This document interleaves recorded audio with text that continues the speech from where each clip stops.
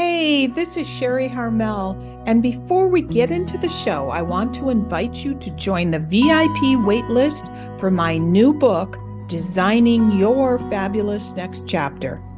Just like the show, this workbook and journal will help you overcome the challenges on your journey to finding your joie de vivre.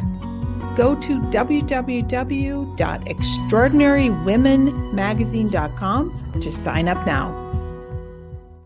Well, the holidays are upon us. As fun as it is, all that giving and decorating and cooking and chatting and being with people, dressing up, it can all be incredibly stressful, especially at midlife, because I believe our midlife lives are actually a bit more complicated than they were when we were young, our children were young, our families were young. I'm Sherry Harmel, and I want to welcome you to another episode of the Extraordinary Women podcast and show. This is the very best place if you want to create a fabulous next chapter. Well, midlife holidays, as I said, are different in many ways. You can feel pulled in so many directions, literally and figuratively. You know, your children, if you have more than one, they're in multiple houses and you're driving from one to the other. You have to plan out your schedule. Maybe there's other family members that you need to see. Maybe you need to have people at your house for one of the days and another day go somewhere else. It's all more complicated. Figuratively, you know, it's also stressful. What gifts do you purchase your adult children who seem to have everything, right? What about son-in-laws or daughter-in-laws? Very difficult. Grandchildren even can be difficult. What do you buy them? What do they appreciate these days? And what about step-grandkids? I have some. That added a complication I had not even thought about. How will you get to all those different houses? And then there's your routines. You know, in your everyday life, you might practice intermittent fasting as an example.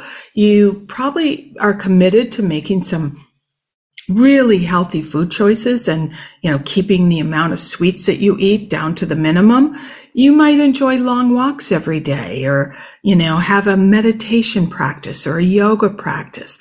Well, suddenly, you know, the holidays can cause us to lose all those healthy routines, which leave us feeling completely out of sorts and ultimately hate the holidays. I don't want that to happen. So I've got some options for you here.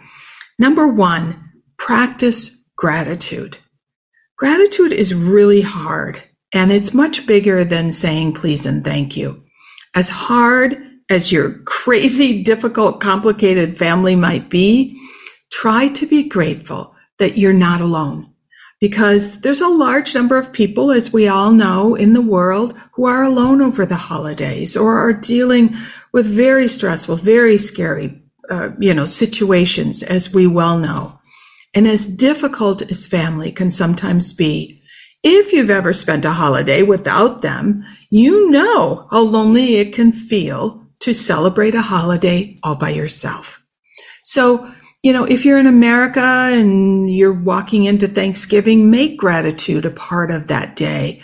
Or, you know, if we're into December before you listen to this show, think about gratitude for Christmas or Hanukkah or whatever holidays you celebrate in the month of December. You know, there was an idea I had a number of years ago, and that was to have by the front door, where everyone would be coming in, a small little stack of pieces of paper, pens, and a glass bowl. And as each person came in, whether they were 60 or 6, I asked them to write on a small piece of paper one thing that they were grateful for over the past year, and then put that piece of paper into the glass bowl. And then at dinner time, before everyone started eating, I actually, took the time to have the glass bowl go around the room and each person randomly, pulling out a slip of paper and reading off probably someone else's gratitude statement. It was really a beautiful moment because it was kind of collective gratitude, if we want to call it that. A simpler way to do that is just to have people go around the room, or to go around the room and have each person at the table say what they're grateful for. But honestly, if you've got a family of introverts like me, that will just add stress. So the little piece of paper with the pen is very, very fun. What are the benefits of gratitude? Well, the experts say you'll feel healthier, more hopeful. You'll have a stronger immune system, which is going to be needed over the holidays, and even sleep better. I like all those, and I know you do too. Now, number 2, we talked about this a little bit, but keep those healthy habits. I have to share with you what not to do.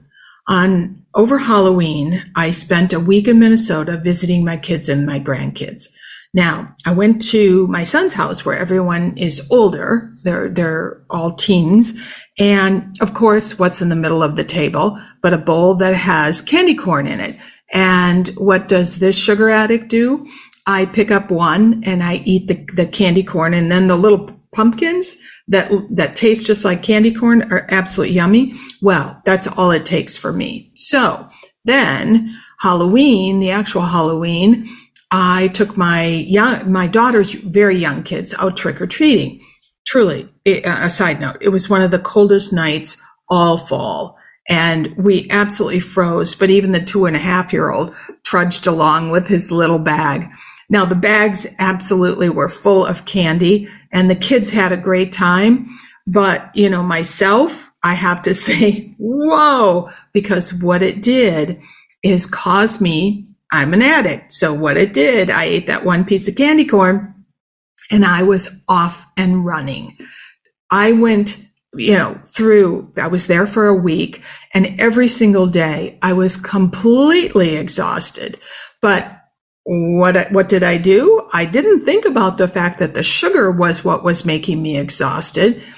I had some idea that the sugar would give me an up, how do I say, more energy. And it happened initially, but then there was a crash. And one thing I have to say that I've noticed in midlife is that the sugar highs are still great. They're absolutely fabulous. And this is coming from somebody who absolutely loves junk sugar.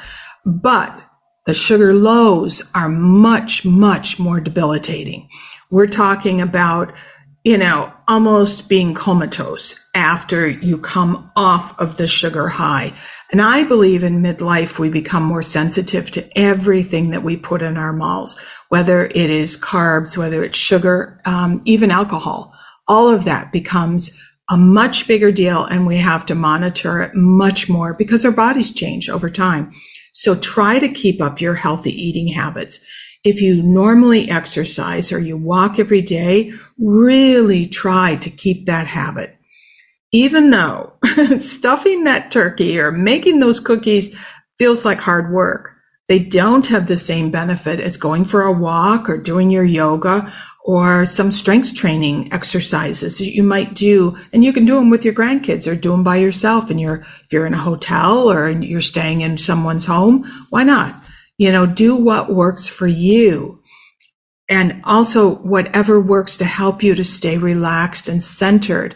If you meditate, if you have daily prayer, if you like a massage, keep it up.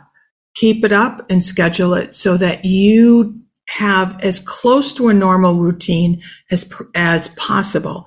And I promise you, if you do that, you'll feel like yourself and you will enjoy everyone around you so much more. I learned from my own mistake. So, number 3, and this one is very, very important, especially over, the Christmas holiday, Hanukkah holiday, whenever you're buying gifts, is to set a budget for yourself. It's a money budget. It can be a money budget, which we'll talk about. It might be, how much you spend on each child or each grandchild or each friend or whatever it might be. But it can also be a budget like how many gifts am I actually going to buy each person? How many different courses am I going to have, or options am I going to have at the dining table if I'm hosting dinner? Nothing is more stressful than overspending or overscheduling. Overspending, you know those bills are going to hit you in January. And honestly, I have to say, I don't think any child needs more than a couple of gifts. My commitment this year, and I hope you join me on this, is not to give more than 2 gifts to each grandchild plus a book. Books don't count, right? Now, because my son is remarried and his wife has 3 children too, I've decided 1 gift per grandchild, whether step or otherwise. And then I give my own grandkids an additional check that they can put into their bank accounts. My son's kids are all teenagers, and what teenager doesn't like money, right? So as for the toys, I mentioned my daughter's children are very young. Kids are just like us. Too many choices confuses us and those kids. And it truly creates indecision and short attention spans, which we're already struggling with. Just watch a kid with a bunch of toys. They have no idea what to do. So they go and they play from toy to toy. They have zero focus, and you'll see those toys laying around the corners of the room later, just because it was too much. Plus, if you only purchase 1 toy, you can spend more time making sure it's something special. When I was in southern England, I found these crazy little trucks that are made in England in a flea market. I think they were £2 each. And my toddler grandsons, I know, are absolutely going to love them. They're so cool. I'll actually add some photos on Instagram because I love them. My older grandson, as an example, is much more of a thinker. He's at that age. And what I found, I was on the Jurassic coastline of England, and I found this huge fossil. It's so cool. So what did I do? I lugged that thing home for him, and I bought a little fossil book. Something different and hopefully interesting for him. So those are just 2 examples of how you can be a little creative as to what you give and enjoy the process too. Now, my next suggestion is a little weird, but oh so important. And that is to feel okay saying no. Now, there are a multitude of events you could attend over the holidays, from parties to concerts. Then there's all the requests. Can you do this? Could you make this? Could you bring this? Could you buy this? Guard your time and your energy. Don't feel that you have to give to everything and say yes to everyone, even if they're related to you. This is not the time of the year for you to play the overgiver, the hero, or the victim. If you do, you'll be like me over Halloween, just a crabby, overtired older woman. Truly, that was me. Then, when we start to feel sorry for ourselves because we've been giving, we end up resenting the people around us, when all we had to do was say no. No, I can't do that. No, I can't drive there. And to myself, no, I can't eat that. No, it doesn't make me feel better, etc., etc. Life is too short to feel out of sorts over the holidays. And remember, you're in charge. You're the decision maker of your own life. You design and create exactly what and how you want to live. So be a role model for your family and be comfortable saying no. Number 5, and as you well know, I'm a writer, I like journals, and so I'm always documenting things in notebooks, but truly a holiday notebook that you keep from year to year can be very, very beneficial. The notebook is really a great way to, keep yourself organized and remind yourself what you're going to do if you start to go off the rails. For example, what snacks do you need to have on hand that could double as lunch or breakfast so that you don't resort to the donuts or the muffins that are laying out on the counter, or the highly processed English muffins, something I never buy, but it's all over in my daughter's house as an example. Are there some easy meals that you can prepare that give you days of nourishment. And soups can be absolutely fantastic at this time of the year. That's something in Paris that I so love, and that is there are fantastic homemade soups available all the time that you can purchase. But, here in America, I actually make them. There's nothing like squash soup. You can make it with cream or without, and you can freeze it, but you can also have it in the refrigerator for all those times when you're really hungry and, you want something quick and easy. In that notebook, I would also decide if you're going to send out holiday cards. If so, who are you going to send them to? Have your list and make sure you have the addresses. Everyone has at least one crazy friend or family member who's like me, who loves to move. And so you're always thinking, what is that person's address? Well, if you make the list, you keep the addresses, it's something, again, that you can hang on to from year to year. Another section of the holiday notebook could be what meals or dishes do you want to prepare? Have the recipes in the notebook along with a shopping list, something that you could take out of the notebook, and take with you to the store. I can't tell you how many times I've been in a grocery store where I've got multiple recipes on my phone. They're not organized, and I'm running down aisle after aisle, repeating the aisle, trying to buy everything I need for all of the recipes that are not on my phone. It's not a fun or pretty experience. So think ahead, plan ahead, use that notebook. What did I make last year that everyone loved? I'm going to repeat that. Why not? I'm going to keep it clean and simple. In that notebook, you can also put your list of gifts. Who are you buying for? What did you purchase for them? I think one thing that I have learned by doing this is that it really keeps me from impulse shopping, because I have a plan in advance of what I'm going to buy all of my grandchildren. I have, 6. So I have 9 biological grandchildren, and I have 3 step grandchildren. That's a lot of people to buy for. And I have 2 children, and I have 1 daughter-in-law. So lots and lots of people.